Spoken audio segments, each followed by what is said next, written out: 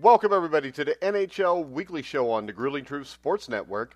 I am your host for the NHL Weekly Show, Mike Goodpaster. Right now, I'd like to welcome in our NHL beat writer and my co-host for the Weekly Show, Sam McGinnis. How you doing, Sam? I'm doing good. Are you really? I am really doing good. I mean, minus the coronavirus, yes. Minus the coronavirus, yeah. All right, we'll go with that. What the hell? So we have to come up with a way to continue to do an NHL show. So we're going to do some throwback shows. This week we're going to start off with the top 10 teams in NHL history. Sam, what was your criteria? I think the two major criteria have to be a good regular season, and the second one definitely has to be good playoffs. I think the two combined really makes a really great team. You know, you can have great players on a team, but it really, at the end of the day, you're not measuring individuals, but the team as a whole. All right. So do you want me to start, or do you want you to start? You can go ahead. All right. My number 10 is the 1969-70 Boston Bruins. This was the Bruins' 46th season in the NHL. The regular season, the year was actually marred by an infamous incident in a preseason game against the St. Louis Blues when veteran Ted Green had an ugly stick fight with Wayne Mackey of the Blues, who they would eventually play in the Stanley Cup Finals. Green suffered a fractured skull and a brain injury as a result of the fight, necessitating a permanent steel plate put in his head, and he missed the entirety of the season.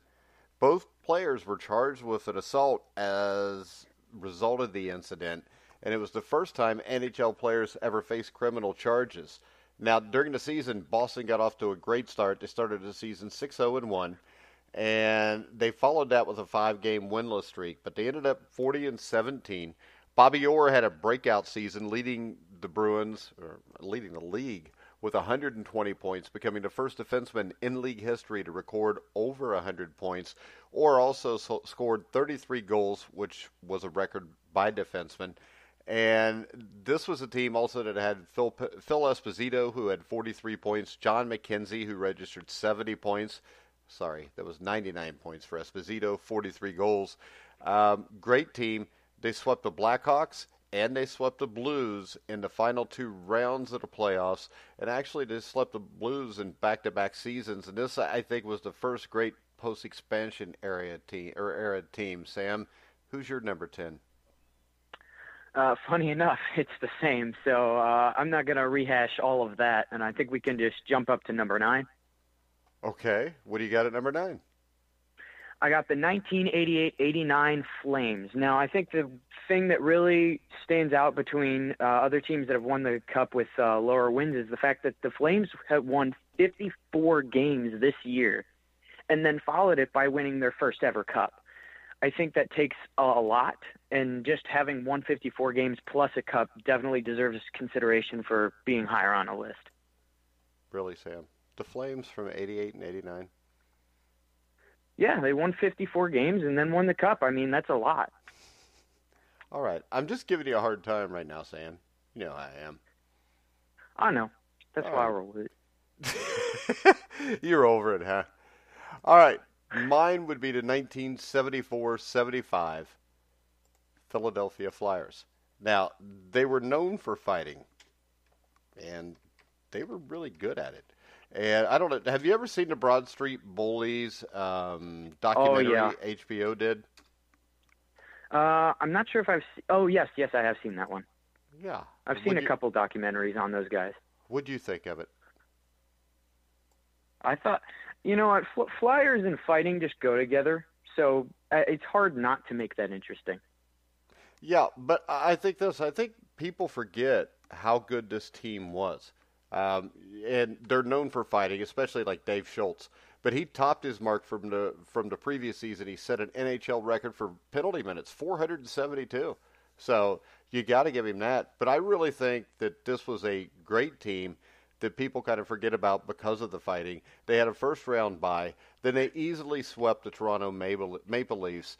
And then they beat the New York Islanders.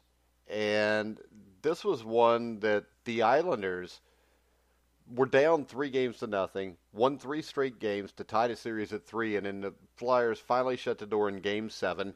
They faced the Buffalo Sabres in the Stanley Cup Finals. The Flyers won the first 2 games at home. Game 3 played in Buffalo, I think will go down in hockey lore as the fall game due to an unusual May heat wave in Buffalo, which forced parts of the game to be played in a heavy fog as Buffalo's arena lacked air conditioning. A lot of them did back then. The Boston Garden didn't have air conditioning, which led to an incident in the Stanley Cup Finals in the late 80s where a game actually had to be called and replayed the next day. The Flyers lost games 3 and 4, but won game 5 at home. And on game 6, Bob Kelly scored the decisive goal, and Bernie Parent posted another shutout, his 4th of the playoffs, as the Flyers repeated as Stanley Cup champions. And Bernie Parent also repeated as the playoff MVP, winning his 2nd Conn Smythe Trophy. So that's my number 9, Sam. Do you want to go with number 8? Sure. My number 8 is actually, this is interesting because they didn't actually play 82 games that year. They only played 50. But even still, I think the 2012-13 Chicago Blackhawks are number 8. They were 37, 7, and 5 that year. If they had actually had the full 82 games, they would have been in the 50s and wins easily. And I think just during this dynasty period, they had a lot of very great teams, but I think this was easily their best one. I remember talking to you about this with Stuart Mason when he was on a couple months back. They are easily one of the greatest teams I've ever seen play, and they had a lot of iconic and clutch moments during the playoffs that really helped them get there in the end. So I think this definitely deserves to be there. All right, that's a little too recent for my taste. Greatness for me is defined usually before 1990. I do have a couple teams after that, but I think I only got one from the 2000s. I'm not impressed by present day anything. My number 8 would be the 83-84 Edmonton Oilers. The Oilers became the first of the 4 former World Hockey Association clubs to win the Stanley Cup. They did so by dethroning the 4-time defending champion New York Islanders. This is an Islander team the year before that dominated them, and Grant Fuhrer, I think, really showed everybody how great he was at his Stanley Cup final debut. He posted a shutout in Game 1 at the Nassau Coliseum, handing the Islanders their first loss in 10 Stanley Cup Final Series games. Because I don't think there's any doubt that the greatest dynasty outside of, let's say post-expansion, were those, probably the Edmonton Oilers in the mid-'80s, late 80s, and of course from 1980 through 1984, the New York Islanders. 4 Oilers, Kevin McLennan, Glenn Anderson, Mark Messier, and Ken Lensman scored game-winning goals. Messier had 26 points, 8 goals, 18 assists, winning the Conn Smythe Trophy. And it was a really special team. It was Wayne Gretzky, the greatest player of all time. And when you look at this, I don't think people remember that the New York Islanders were considered kind of invincible at that time. And the Edmonton Oilers pretty much took care of them with ease in the 83-84 series. Number 7, Sam? Well, yeah, and I'm going to add on to that a little bit. They were considered unstoppable, and despite the fact that it seems a little odd that Wayne Gretzky could ever be on an underdog team, they did come up and do quite a bit. Yeah, and nobody realized how great. I think everybody realized how great Gretzky was, but that Islanders seemed like a team, kind of like the Patriots today, where they just seemed it was never going to end. Right, and then when it finally ends, it catches them off guard. Yeah, and I mean, it's the same thing we see in other sports, where if you go back to the 80s in basketball, the 80s and 90s, you had the Lakers and the Celtics, and the Pistons, they all get old, so the Bulls take over. The Bulls sweep in 1991. The Detroit Pistons go to the finals and win it all, which started a new dynasty, basically. All right, number 7, Sam. Number 7, I have the 1997-98 Detroit Red Wings. Maybe my Red Wings suck right now, but they certainly didn't in 1997 and 98. But I do want to bring up, you never saw it. You weren't old enough. I actually did see it. I just not, live. Oh, all right. You had Chris Osgood, the goalie. You had Steve Yzerman. You had Shanahan. Now, their captain at the time was injured, but he would end up coming on the ice to lift the Stanley Cup as well. But great team.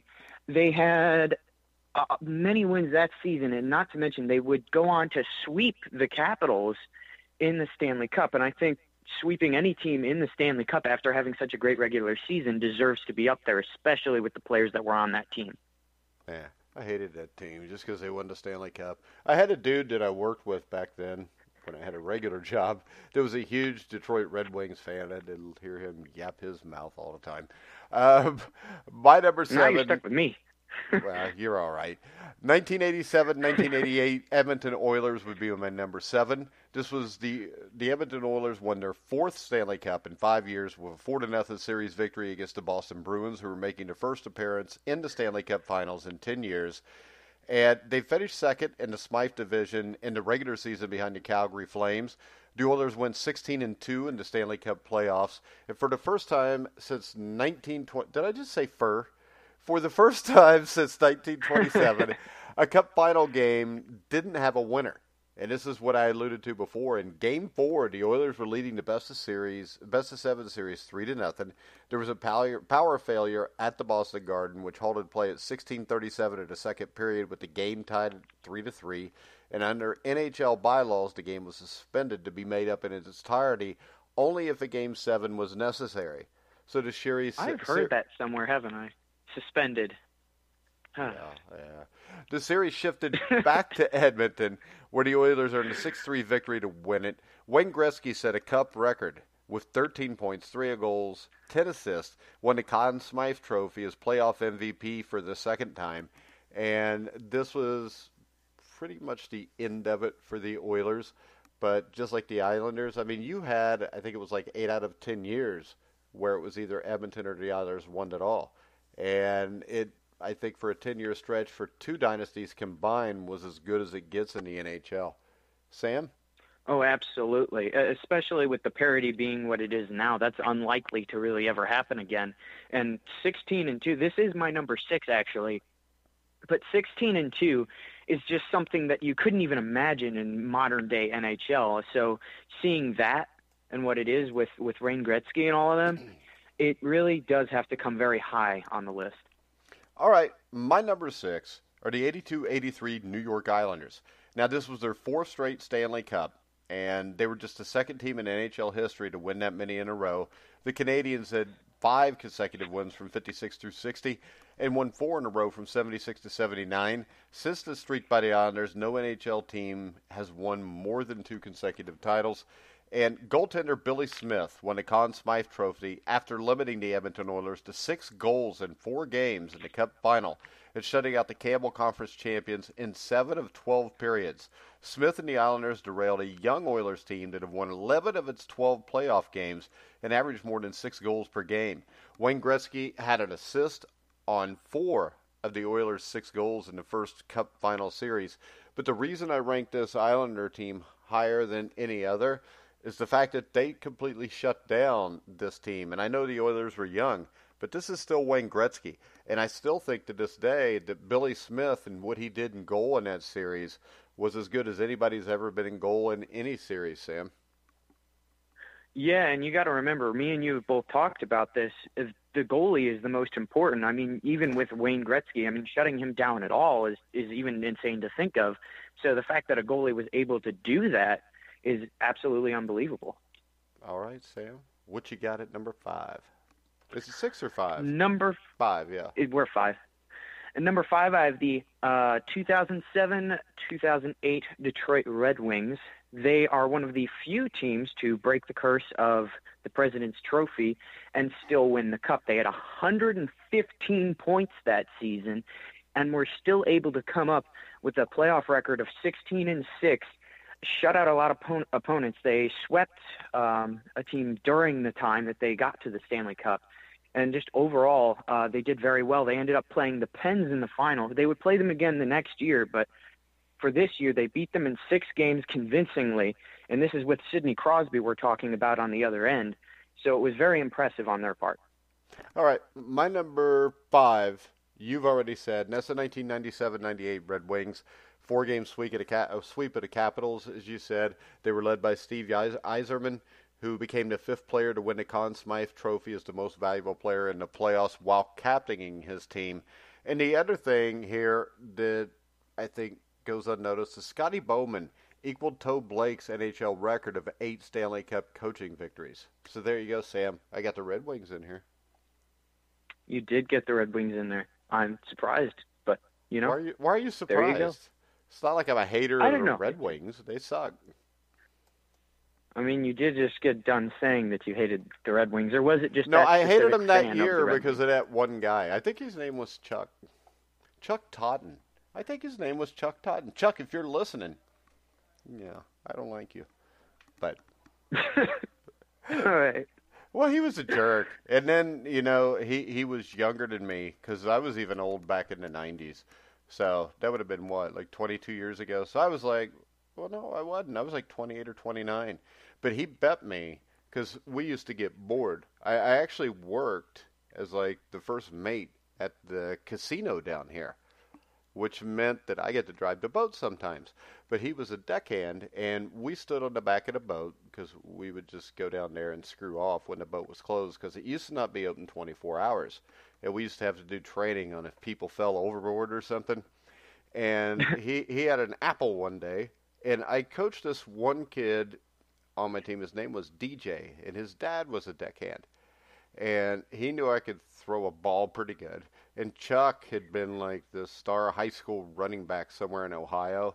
It's hard to believe. It must have been a small school because he was a white, frail kid. But he threw this orange, and it went wide like 40 yards. And then Derry said, well, I bet Mike can throw it further than you. So then we had to have like a $50 bet on it. I smoked him, by the way. I threw the orange. I'm in Lawrenceburg. I threw the orange, and I hit Riverfront Stadium. It was still standing at the time. That knocked it down, and that's why they had to build the new ballparks. Okay, then. What? We're supposed to entertain, too. We're not just supposed to give top tens. But, all right. That's true. That's true. Let's see. Where are we at? Number 4, Sam. Number 4. You mentioned this team already, 83-84 Oilers, but I think something to be mentioned here is this is also one of Wayne Gretzky's greatest years, period. I mean, 87 goals, that's more goals than there are games. Most people have a hard time getting the same number of points as they do games, nonetheless just goals and then some. So I think all the points you mentioned when we were talking about it was very good, but I think that's another point to remember there is this is, Wayne Gretzky's prime time. All right. Yeah, he was pretty good. Because did you know that he actually went to high school in Indianapolis? I think he went to Broad Ripple High School for the year where he played in the WHA for the Indianapolis Racers, which was his first professional team. They had a lot more leagues back then. No, it was just the WHA. I mean, that was... No, What? They had a lot more leagues of what? Than we do now. You only have one. You had 2 or 3. You had the WHL. You had the WHA. Oh, there was one other that I'm forgetting. Yeah, but the WHA was the one that was taken seriously. They're the ones that some of the teams got absorbed. And because I remember Cincinnati had a WHA team called the Stingers, and I remember watching their games, listening to their games. Andy McWilliams on the call, who ended up calling games. He was the guy who was the radio voice of the Chicago Blackhawks in the NHL in the early 80s. And I do a Xavier basketball show with him now, which is cool. But my number 4, which there's no more Xavier basketball because it was suspended too. My number 4 is the 1991-92 Penguins. The Penguins won their second consecutive Stanley Cup championship with a sweep of the Chicago Blackhawks, who were making their first appearance in the finals since 1993. What made this more impressive, the Penguins sweeping the Blackhawks, is each team had an 8-game winning streak in the 1992 Stanley Cup playoffs. That ended up tied with the next year's 92-93 Montreal Canadiens for the longest in one postseason in NHL history. Chicago's streak spanned the first 3 rounds. Pittsburgh won its last 11 games to repeat as champion.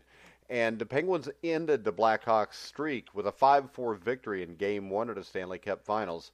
Mario Lemieux kind of burst onto the scene here, had 34 points in the 15 games for Pittsburgh. He won the Conn Smythe. He had 16 goals, 18 assists. He was the playoff MVP for the second straight year, becoming the second player in league history to accomplish that feat. I mentioned the other one earlier, which would have been the 74-75 Flyers, who won back-to-back titles with Bernie Parent in goal. And the Penguins became the third team to win the Cup in back-to-back seasons with a different coach. Scotty Bowman guided them to repeat victory after Badger Bob Johnson had won it for him in 1991. And Mario Lemieux is one of the closest things I've ever seen to Wayne Gretzky, Sam. Yeah, Mario Lemieux was definitely one of the greatest of all time. Definitely, if we were going to do, and I think we should in the future, do top 10 forwards of all time, he'll definitely be, I think, within the top 5. Do you think he was better than Larry Bird? Not my Larry sport. Bird was a forward, too. All right, Sam. That's enough of you screwing around. What do you got at number 3? Number 3, I have the 1977-78 Montreal Canadiens. 59 wins. You had a whole lot of the greats that are still all remembered, like Guy Lafleur on that team. And they ended up doing very well in the playoffs and doing the things the Canadians used to do, unlike modern times where they are dreadfully mediocre. And they would end up winning the Stanley Cup with a lot of those greats that you hear. And just the fact that you went 59 wins and won the Stanley Cup, there's only one team that has had more wins and still won the Stanley Cup, and I'm still getting to that team. Okay. My number 3 is the greatest Detroit Red Wings team, I think, of all time. The 2001-2002 Red Wings. And this was a lineup with future Hall of Famers all over the place. The Red Wings took an unconventional route to the Stanley Cup, becoming the first team in NHL history to win the championship after starting the playoffs with 2 losses at home. After those 2 losses to the Canucks, the Red Wings won 16 of their next 21 games for their third Cup win under Scotty Bowman, who established a coaching record with his 9th Cup victory, surpassing the mark held by the Montreal Canadiens coach Toe Blake. The Cup win was the first for many Red Wing veterans, including goaltender Dominic Hasek, Luc Robitaille, Steve Duchesne, Frederick Olsson was on that team too, wasn't he? And it was the second Cup win for 40-year-old Chris Chelios, 16 years after he won it as a member of the Canadiens in 1986. I think they beat the Flames in 86 in a 5-game series. And the 37-year-old right wing Brett Hall, who won the Cup with the Stars in 1999. So I think this is a team that you could actually make a case for being the greatest team of all time. I tried to make that case. I came up with third, Sam. Yeah, I don't. I miss Dominic Hasek. Okay. I do. Why do you miss Dominic You see, this is a good way to start your life, though. I was only born 4 months earlier, so. Yeah. So you were born, they were winning the Stanley Cup. Well, you got to come in with a bang. All right. What do you got at number 2, Sam? Number 2, I have the 1986-87 Edmonton Oilers, 119 points, 16-6 in the playoffs, and Wayne Gretzky this year had 183 points. I think this has got to be one of the greatest teams of all time. This is why I have them at number 2. You have Wayne Gretzky at his best this year, or just about. He only had a couple other seasons that were more in points. Great playoffs at 16-6 and 119 points. It's hard not to make a case for them being one of the greatest. All right. I just realized something. We're going to end up with the same team at number 1. You know, I believe you're correct, because I don't think you've mentioned number 1. I think we're both heading in the same spot. All right. My number 2, the 1984-85 Edmonton Oilers. Now, the reason I would put this team over the one you just said is the fact that this team, was more dominant come playoff time. And I compare this team to, at the same time, there's an NBA team called the LA Lakers that were called Showtime. And the run-and-gun Oilers, I think, were Showtime. They were just like that Lakers team. They cruised past the competition. And they went 15-3 in the Stanley Cup playoffs, including a 5-game win against the Philadelphia Flyers in the finals. Wayne Gretzky set NHL record for assists with 30 and points 47 in a single postseason, and he scored 7 goals in the final to tie the modern record shared by Jean Bellevue of the Montreal Canadiens and Mike Bossy, which is a much easier name to say, of the New York Islanders Yeah. in 1982. But I think this was the Edmonton Oilers at the peak of their powers because you also had Yari Curry, who scored 19 goals in 18 games to tie the NHL record for goals in a single postseason.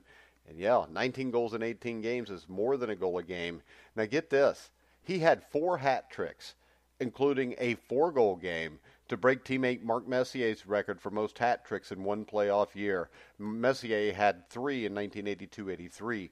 Paul Coffey also had 12 goals, 25 assists, 37 points to shatter the NHL record for goals, assists, and points by a defenseman in one postseason.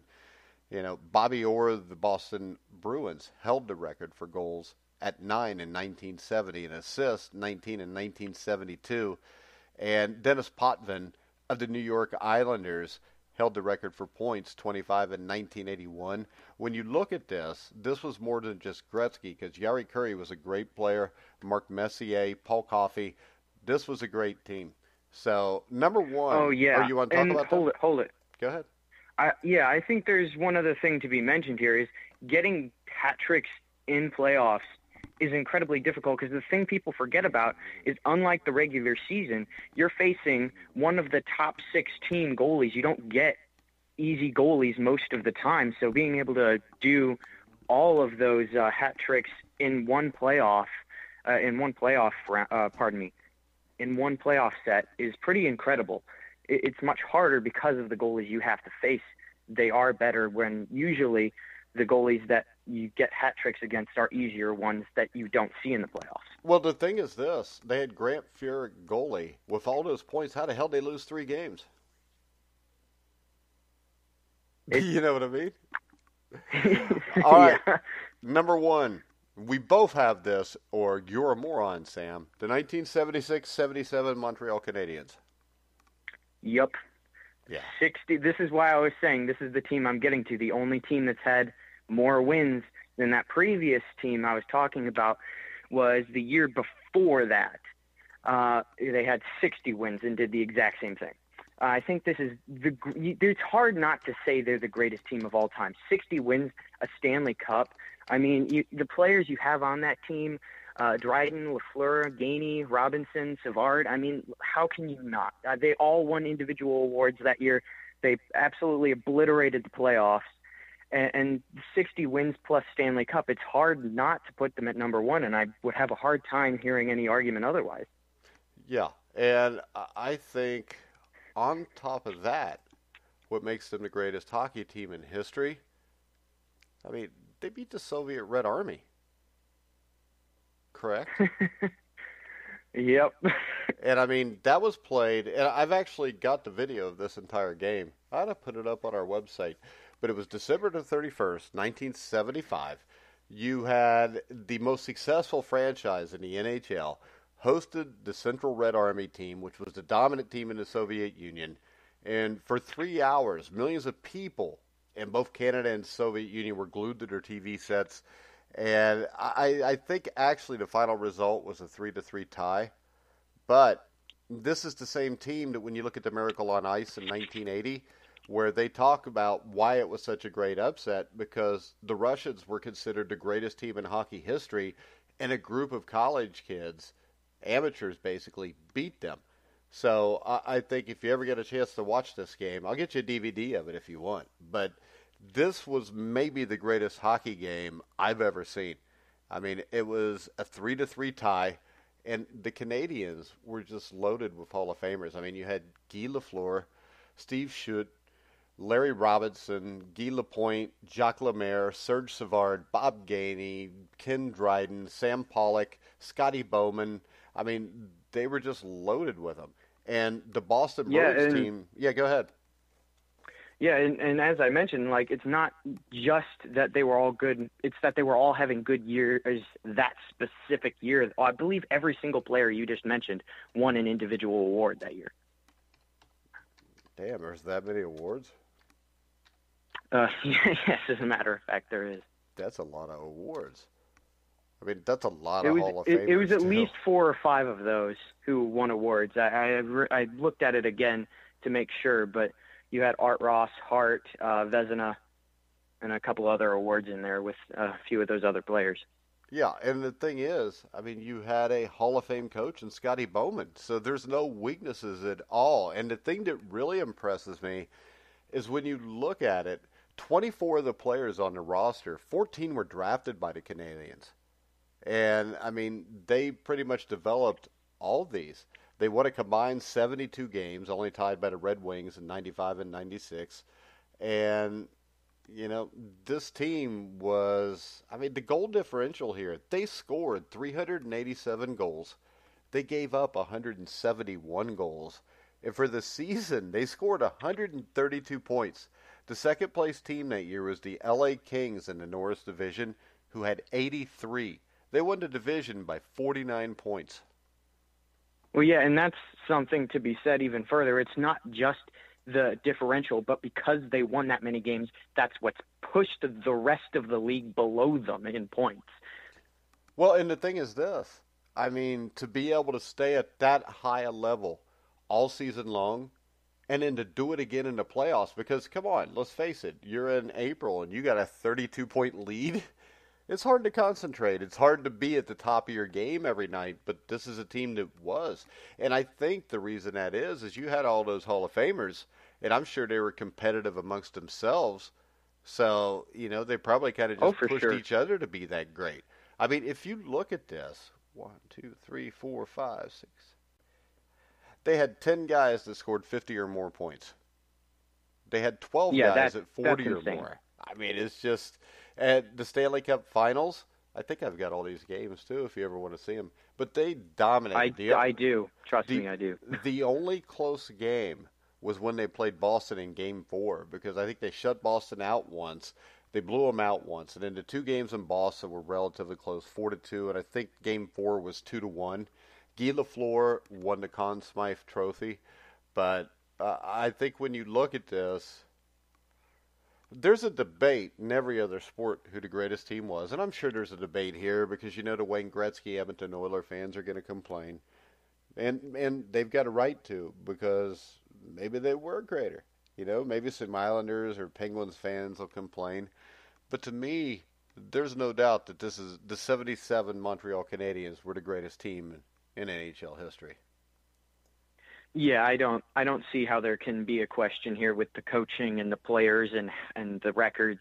It's hard. There's nothing even to get close enough, I think, to compare it with. Even like all those teams that we got done saying were all very great, but the numbers, the players, and the coach, there's nothing really else to come close enough to compare it with to make an argument for another team, I think. Well, and the other thing is this: they were almost strictly Canadian back then, because if you look at it, the only American, or there's two Americans on the team, Bill Nyrop and Rick Cartar. I've never even heard of those two guys, so I figured they just kind of hung out. But when you look at that, you only had two Americans there. And in the draft that year, in like the 15 or 16 players that they drafted, only Bill Baker and Bill Baker and Bruce Horsch were the only two guys that, you know, were Americans that were even drafted by them. The interesting thing about that is Bill Baker played at the University of Minnesota under Herb Brooks and probably best known as a member of the Miracle on Ice 1980 U.S. Olympic hockey team that won the gold medal. He scored the tying goal as an extra skater came off, forcing a 2-2 tie with Sweden in the opening game, and that tie actually allowed the U.S. to advance. So, and the other interesting thing about Bill Baker is he played for my Rangers too, but he also played for the Canadians, but he didn't. He was in the amateur system 77, 78, 79.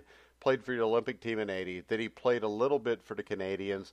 I think he played for the Colorado Rockies, the St. Louis Blues, and the Rangers. He only had like a 3 or 4 year career, but he scored that goal against Sweden. That's good enough for me. But really, Hey, if you do great while you're there. The thing for me that puts this team at number one is the 3-3 tie with that Russian team with Tretiak, Parlamov, That was as great as any team I've ever seen. And if they could hang with them, they're as good as any team that ever lived. But any final comments, Absolutely. Sam? I'm just excited to keep doing this. I know modern news is really nice, and I'm going to miss it for a while, especially considering I really doubt that it's just going to be suspended. I have a feeling they're going to get long enough that this is just going to get canceled, the current season, I mean. But it's nice to look back on a lot of the great teams and a lot of the great moments that we forget about when we're focusing on modern sports. Man, I don't forget about them. I still focus on it. The modern sports just get in my way. All right, Sam, tell everybody where they can follow you on Twitter. Yeah, absolutely. At Samuel McG22, you can see all of our hockey content between me and Good Pastor posting this stuff from Good Pastor. Fourth You Line know I Hockey hate to be Podcast. called by my last name. I'm so used to it. I used to be in Civil Air Patrol where you were only supposed to call people by their last name. But see, I'm So not now in Civil Air I'm Patrol. having to exactly. So I'm having to switch my mind back to normal now, which is That annoys me. difficult. I find it disrespectful to be called by just my last name. And I don't know why. I just do. Yeah, I don't know why either. Usually that's a symbol of respect. You know what? But That's a Whitney whatever Houston works for song. you, I don't care. Did you know that? That's a Whitney Houston song, too. I don't know why. Houston I just do. It's a Whitney Houston song from the mid-'80s. I want to dance with somebody. Those words are in that song. I'm old, Sam. I was in high school when Whitney Houston was famous. All right, guys. We're going to go ahead and wrap it up. Sam, we want to come back later in this week with the 10 worst teams in NHL history? Yeah, that one will definitely be interesting because we've had some more of those recently. So I'll know a bit more about those specifically, or have seen more of those. All right, Sam. We're going to go ahead. We're going to wrap it up for the NHL Weekly Show. We'll be back later this week for another inane top 10 list from me and Sam. Make sure you check it out. Make sure you listen to us on iHeartRadio, iTunes, TuneIn, Spreaker, Stitcher, Spotify. Over 300 different outlets now. You can find The Grueling Truth. You can follow me at The Grueling Truth. So for now, for Sam McGinnis, I'm Mike Goodpastor. You've been listening to The Grueling Truth, where the legends speak.